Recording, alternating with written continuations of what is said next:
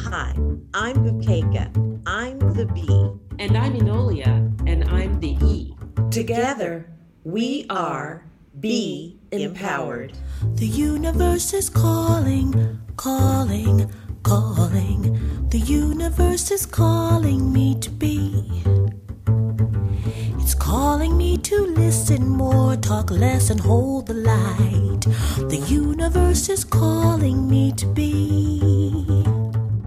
We believe that deep in our souls, we hold conversations, but for whatever reasons, we do not always take the opportunity to speak from our hearts. We want you to imagine that you're sitting right here with us now, sipping a cup of tea or coffee at our dining room table, and we're having that conversation. You know, the one that encourages, inspires, and motivates you to the infinite possibilities that your life has to offer. Let us help you to expand your imagination, to create your beautiful dream into reality. It starts right here and right now, because the universe is calling you to be. The universe is calling me to be. The universe is calling, calling. The universe is calling me to be. It's calling me. Hello, everyone. Welcome to Be Empowered. I am Bukeka, and I am here with my wonderful and beautiful friend, Enolia. How are you today? I am so good, Bukeka. It's so good to be here, and we have a lot to share today.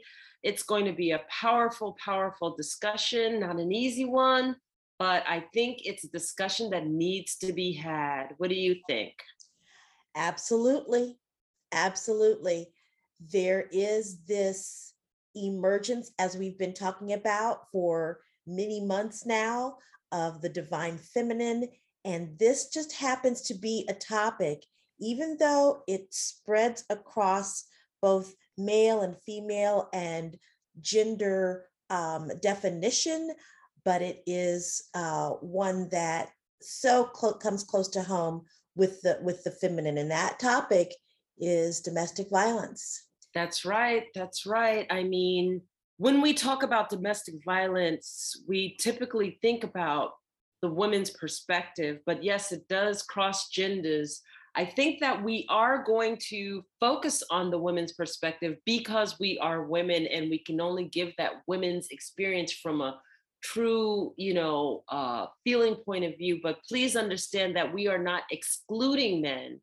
We are just having an experience from our own divine feminine ourselves. Yes. So as we start this topic of domestic violence, I think it's important for listeners to really get centered because this is a big topic and because we know that there are many listeners out there, if not all, have been touched by this topic in some form or fashion. It is one that brings up memories. It's one that brings up a lot in the pain body because those episodes typically still sting literally and figuratively. And so I would encourage our listeners to just really settle, get yourself some water, listen, and allow yourself to take in this information in a healing and loving way. Absolutely, absolutely. So when I think of domestic violence, many of us think that, we're talking about a married couple that has probably been married for years and there's a dominance within it. That perspective comes, but I want to really start in the fact that when a partnership forms, and there are times when violence takes place within the partnership, we recognize that violence is taking place, but we make excuses for it or justifications for it. And we go, oh, but this was the circumstance, and this circumstance is the exception to the rule. And because of that condition, I still choose to love this person. Not that I wouldn't love this person, but he or she really didn't mean it. The circumstance was the justification. It won't happen again. There was pressure there. There are all these reasons that we utilize to justify that something has taken place and we know in our heart it's not right. It's not right. I shouldn't have accepted it. I got impacted by it. I got hurt by it. And not just hurt emotionally, because there's emotional pain, but there's also physical. When that has happened to you, the first thing that you do is you lie to yourself. You lie to yourself that it's okay because you want to be loved. You need love in your life, or you believe that this is how love is received. And there are times when you go, how did I end up here? How did I let this happen? Or did I let this happen? How did this happen to me? And I'll just pause right there because I can keep going and going and going, but I want to make sure that this is a dialogue and not a monologue. So, Leah, everything you said was so true. It deserved a monologue. It deserved to have that amount of time spent on what we tend to do. And you and I both know that we've been in that situation. That's why we can talk about it so plainly and authentically, because we've been in those situations. The fact that we do lie to ourselves because of the desire to stay in harmony, which is so ironic, that our lying to ourselves and continuing to be in a situation that continues to harm, continues to deplete, continues to deteriorate the fabric of our mind, we do so in hopes of harmony, in hopes of peace. There's no way you can get to harmony and peace by putting a blind eye to what you're really feeling, putting a blind eye to what you know is not in service to your well-being, and putting a blind eye to what this means to your future and your ability to thrive and live a good life. So it's important that we talk about this in length. I'm going to even say that because when you first start out and you receive that first little tidbit of abuse, it comes in the fact that you're being called a name because your partner's angry. And you're like, well, why would you call me that? Why would you say that about me? And then you look and then it stops. Oh, I'm sorry. And you're like, okay, I'll let it slide. And then what happens is that habit repeats and repeats and repeats. And before you realize it, you're being called all kinds of names and slandered verbally, or you're being belittled, or you're being demeaned. But then you see that other side of that partner and you say, but he loves me. And I want to talk about what love isn't. Yes. Love is not hurtful. Love does not slander. Love does not belittle you, demean you, make you feel small. Love does not prevent you from speaking your truth. Love does not demand that you don't stand in your authenticity. Love does not confine you to a space and tell you you can't go anywhere else.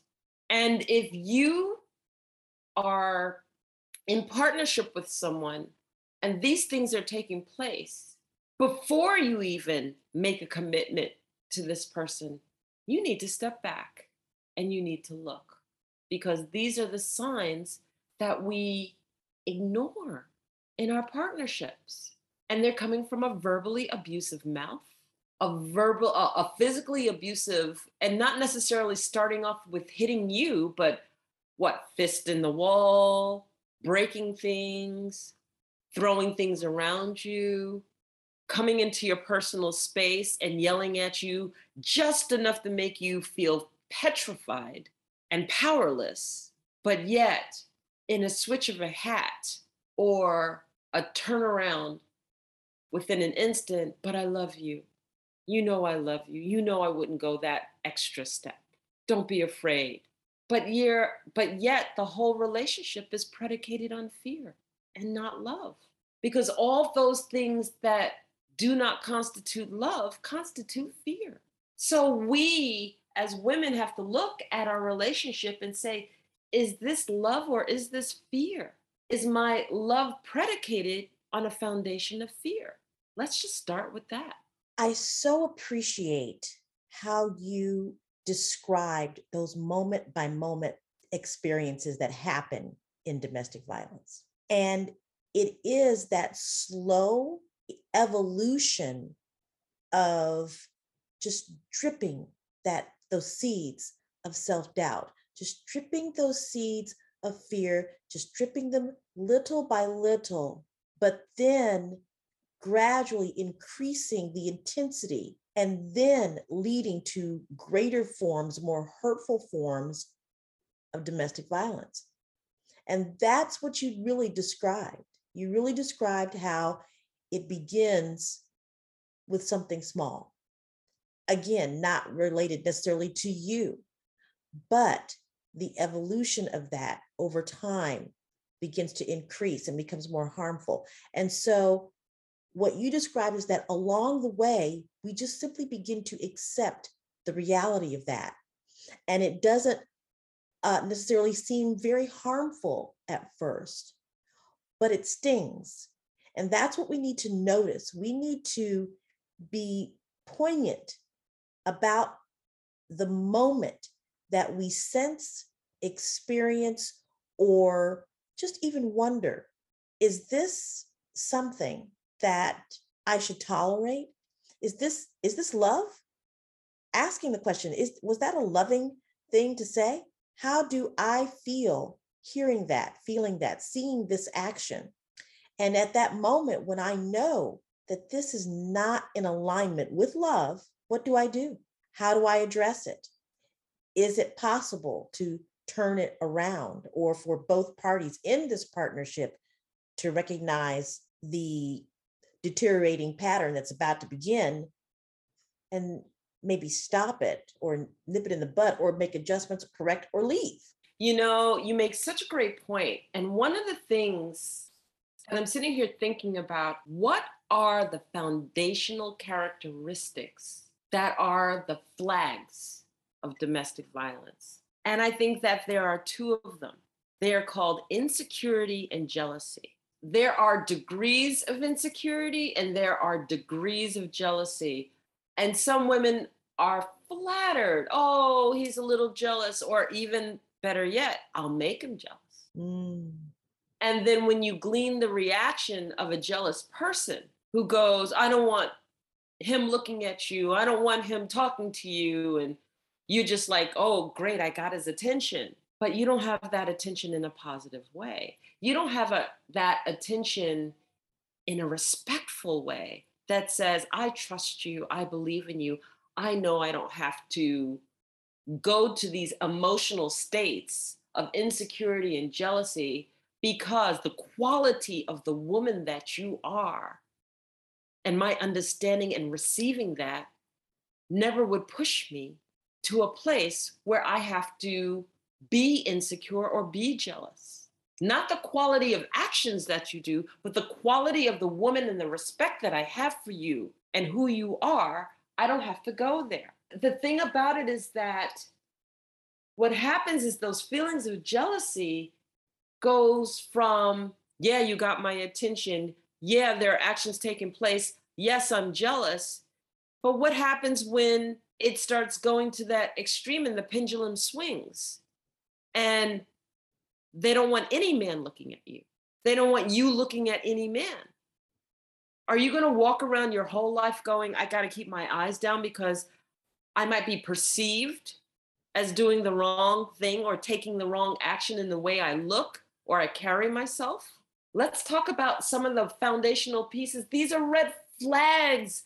You don't want to be with a person who is so jealous that they are going to create a scene. They're going to take it out on you, and it's your fault for what being attractive, or your fault because you've attracted someone, and that insecurity that sets in that acts as the perpetrator for that jealousy. And at first we think this is flattering, and we need to understand right off the bat, if you're dealing with a very insecure partner and a very jealous partner, that's a red flag. Maybe you're not supposed to be there. That's the first start. Do we glean and understand the signs that could lead to something very, very hurtful and harmful in our lives? Well, Nolia, you have brought up something else in a way, because in the beginning, you talked about the importance of looking at this from the standpoint of partnership. Now we're in this partnership. We see the signs of jealousy, of envy. And we know that those signs are based on what? Fear. Yes. They're based on fear. They're based on that individual's fear of not being good enough, not being loved or have the ability to love, the fear of not being the type of partner because they sense those insecurities about themselves. They sense those feelings of self-doubt and unworthiness about themselves, but yet somehow they found themselves in this relationship. And I'm going to look at the other side of the partnership, because one of the things that you mentioned was that individual, that woman who rather feeds on the jealousy and envy to an extent for a desire of attraction or a desire for attention or desire to have that love show up in that way for them. That is also fear. That is the fear of whatever brought them to the relationship of not being good enough, of not being worthy of having a wonderful relationship, worthy of knowing how to be in relationship. So many times people come into partnership very fractured because they have yet to address those things of envy and insecurity and self-doubt and jealousy within themselves.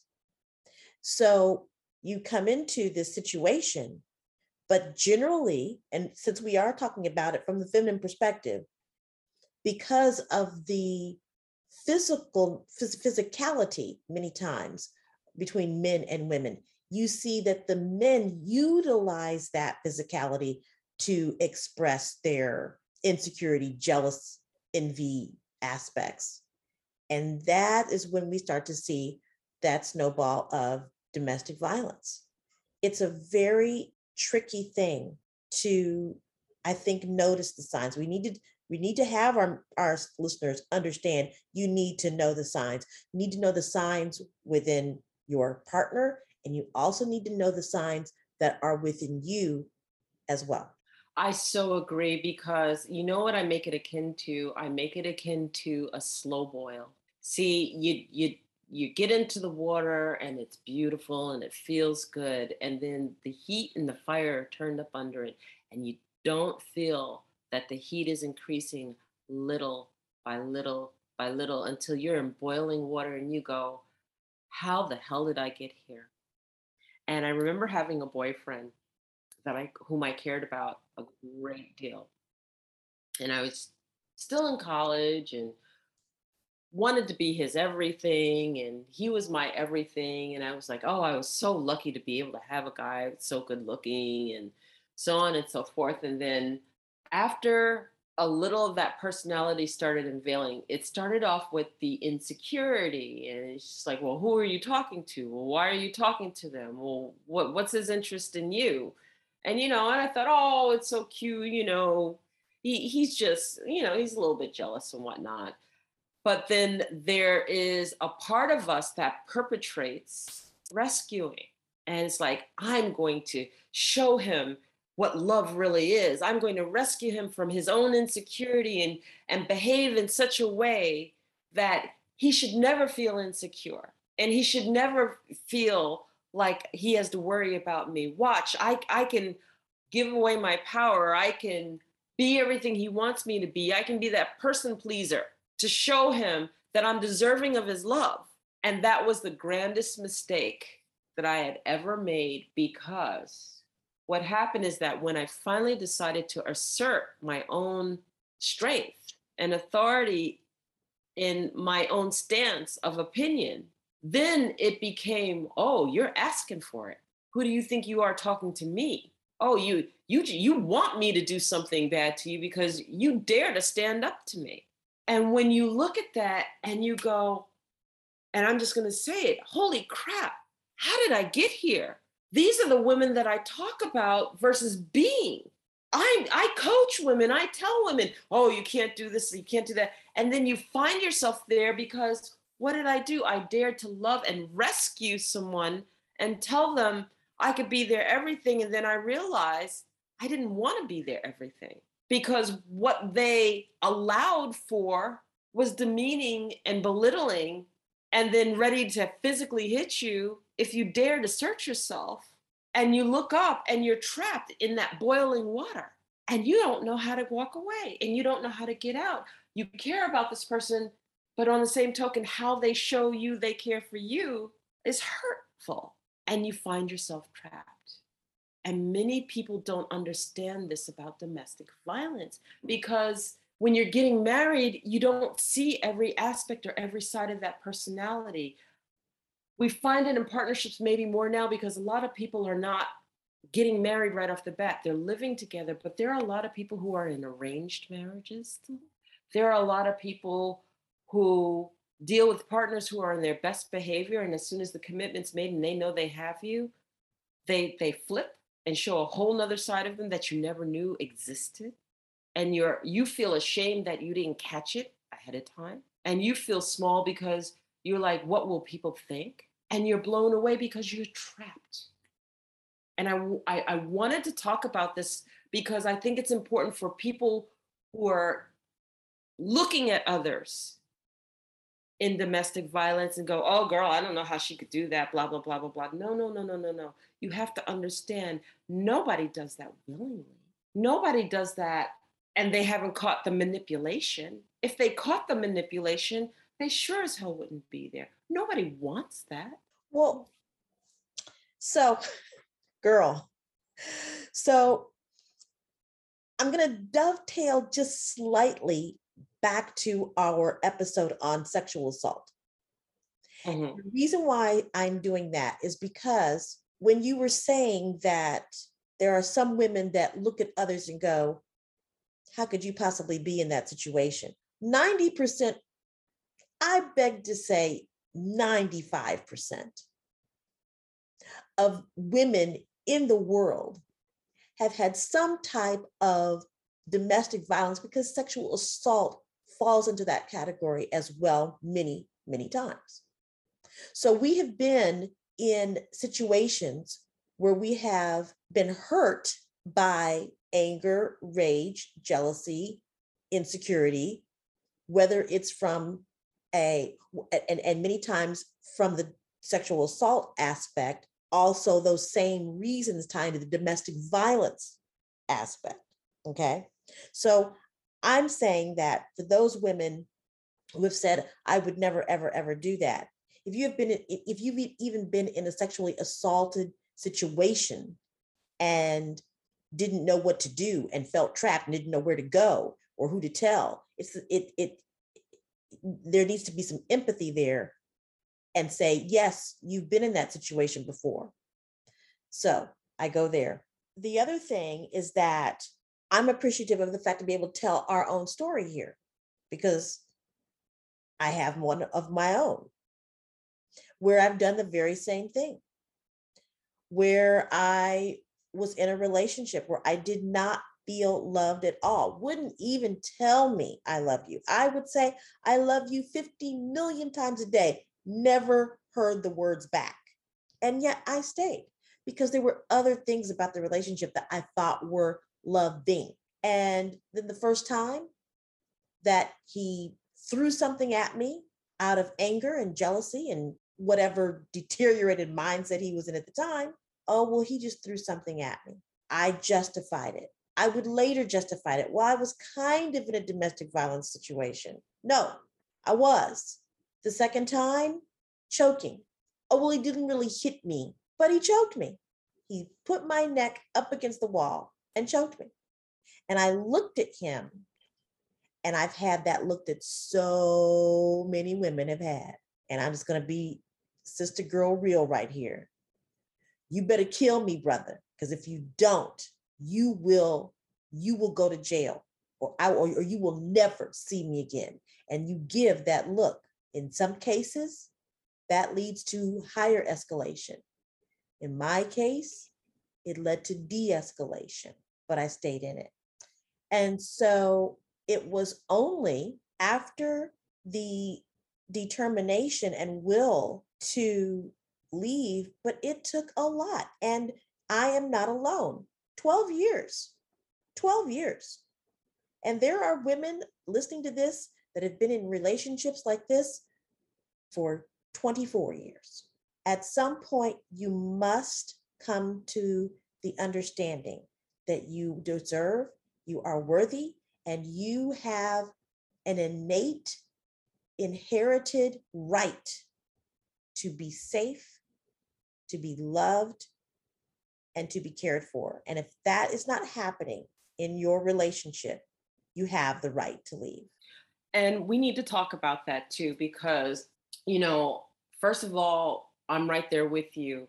What resonated in my mind when you were talking about the choking in my situation is that he said to me, "Oh, you want me to do this?" Because I was trying to assert my own strength to say, I can walk away from this. Oh, you want me to hurt you. You think that you can go head to head with me. You think that what you have to say can go head to head with me. I'm the one who controls everything here. And I couldn't get those words out of my head. And for my scenario, because I was in college at the time, I had followed, I was so young and naive, I had followed him so that we could go to school together. And we were living off campus together. And my parents didn't know. When you talk about leaving someone, what I had to do is I had to dig deep for the strength in me. I was living the circumstance of which I had shared with my mother I would never, ever do. Mom, I'm strong. You don't have to ever worry about me. You don't ever have to think that I wouldn't be strong enough. And then here I was, I had to face it and I had to do something. And I remember secretly reapplying back to the school that I originated from. Then what I did is I called my parents to get me.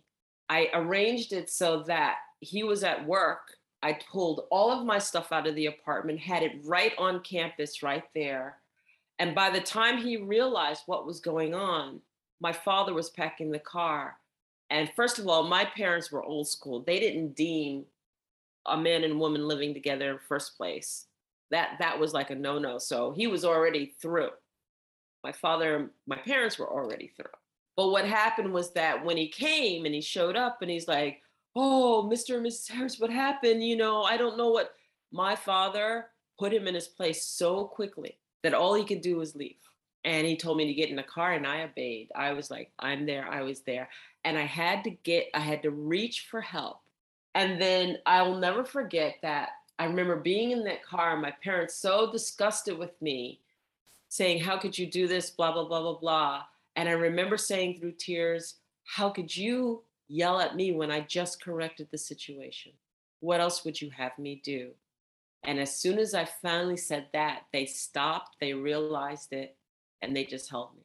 And I share this story because if you don't dig deep and find that place within you, have the courage and the strength to take the steps to separate yourself from the situation and move physically away from the situation, physically move, physically disappear, do what you have to do to step out of that situation. With or without assistance, you are setting yourself up for something that you might be sorry for. You have to find the strength. I'm telling you, this is so important. what I want our listeners to have the courage to do today is to know your story. For specifically for those who have been able to make that change, to get out of the situation. And a lot of times when you're fresh out of it, we go through there's a cycle. And that cycle, a part of that cycle is shame. And Yes. we want to move out of that shame and tell our story. For example, I know I've shared this story with other people, but to share it on a podcast is a whole nother level. But if it's going to Yes. help somebody, you have to tell it. And your story, listener, will help somebody. My story is so similar, Enolia, the leave part of the story, which is I had to do everything very clandestine as well. I had a Ford F pickup truck at the time because he often was very inebriated or intoxicated. I was able to pack and take things over to a new location in the middle of the night, gently raising the garage door, taking the truck out of reverse and putting it in neutral first.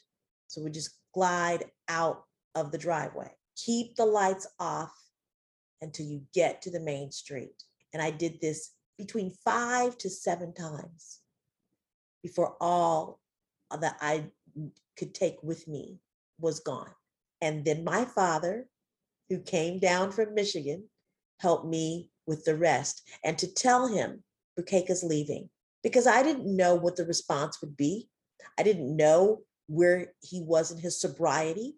I didn't know if I would have the courage by myself, to be quite honest with you. But my father came down and he helped me get the last bit of the stuff. I went to the new house. I had everything ready. And here's another thing I want to share with listeners.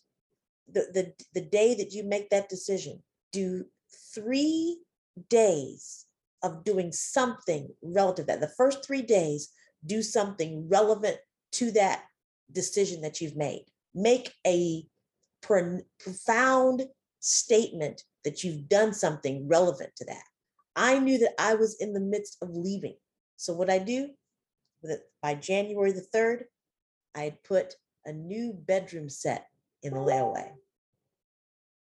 For me, that was profound because I knew that it was going to have to be moved to someplace other than where I was living. And it was going to be mine.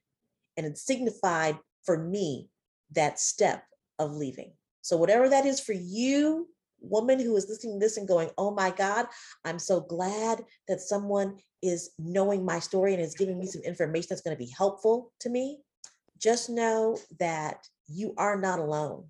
I want to emphasize you are not alone, because some women get out with just the clothes on their back, or they get out with just their children, or worse yet, they survive the physical violence, the brutal violence, and they lived.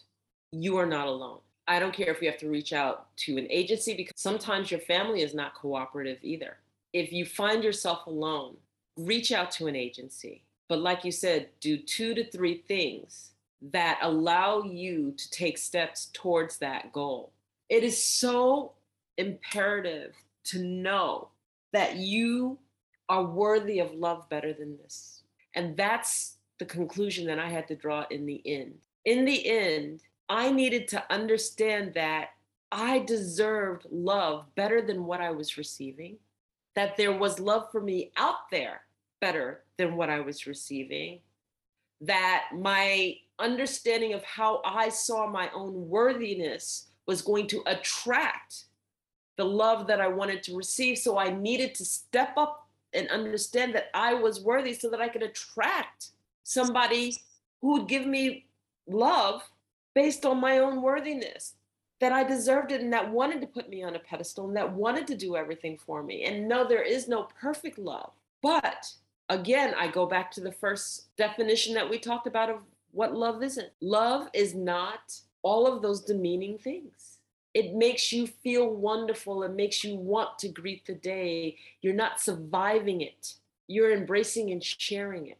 So for those women who are listening to us who have survived domestic violence, we want to honor you with the greatest of respect, because no one could truly understand what you've gone through. And I say this because I've heard the women's stories who've almost died and who barely made it, who were stabbed or hurt or beaten and survived it, but lost faculties because it took place.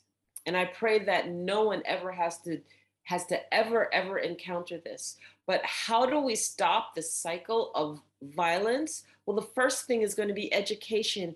If you have the inclination to share this to a younger person, please do. Because it starts with the teenage love and the 20-something love and the 30-something love, and understanding that as a woman, you bring value to the table and you don't have to put up with, and think that this is the only type of love that you will receive. It comes with conditions and it comes with violence. And that as a young person, you are worthy and that you are beautiful and that there's always someone for everyone, and that you can put your standards in place and say, no, that love isn't good enough. That is not the love that constitutes what I want. And I'm okay with saying, no, you may not love me. I do not want to be in relationship with you because the love that you share, I don't want. Give yourself the permission to understand that you are beautiful, you are worthy, you should be respected in every regard, that it's okay for someone to dote all over you. Understand that you bring value to the table as the being as you are.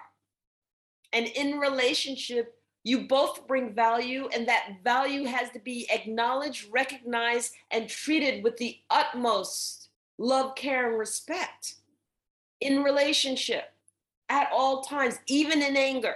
And that anything shy of that does not deserve your love. I'm going to sing. Okay. I am worthy of love, the kind you dream of. I am worthy of love. Yes, I am worthy of love, like stars are above. I am worthy of love. Once there was a time when my frame of mind was lost and alone.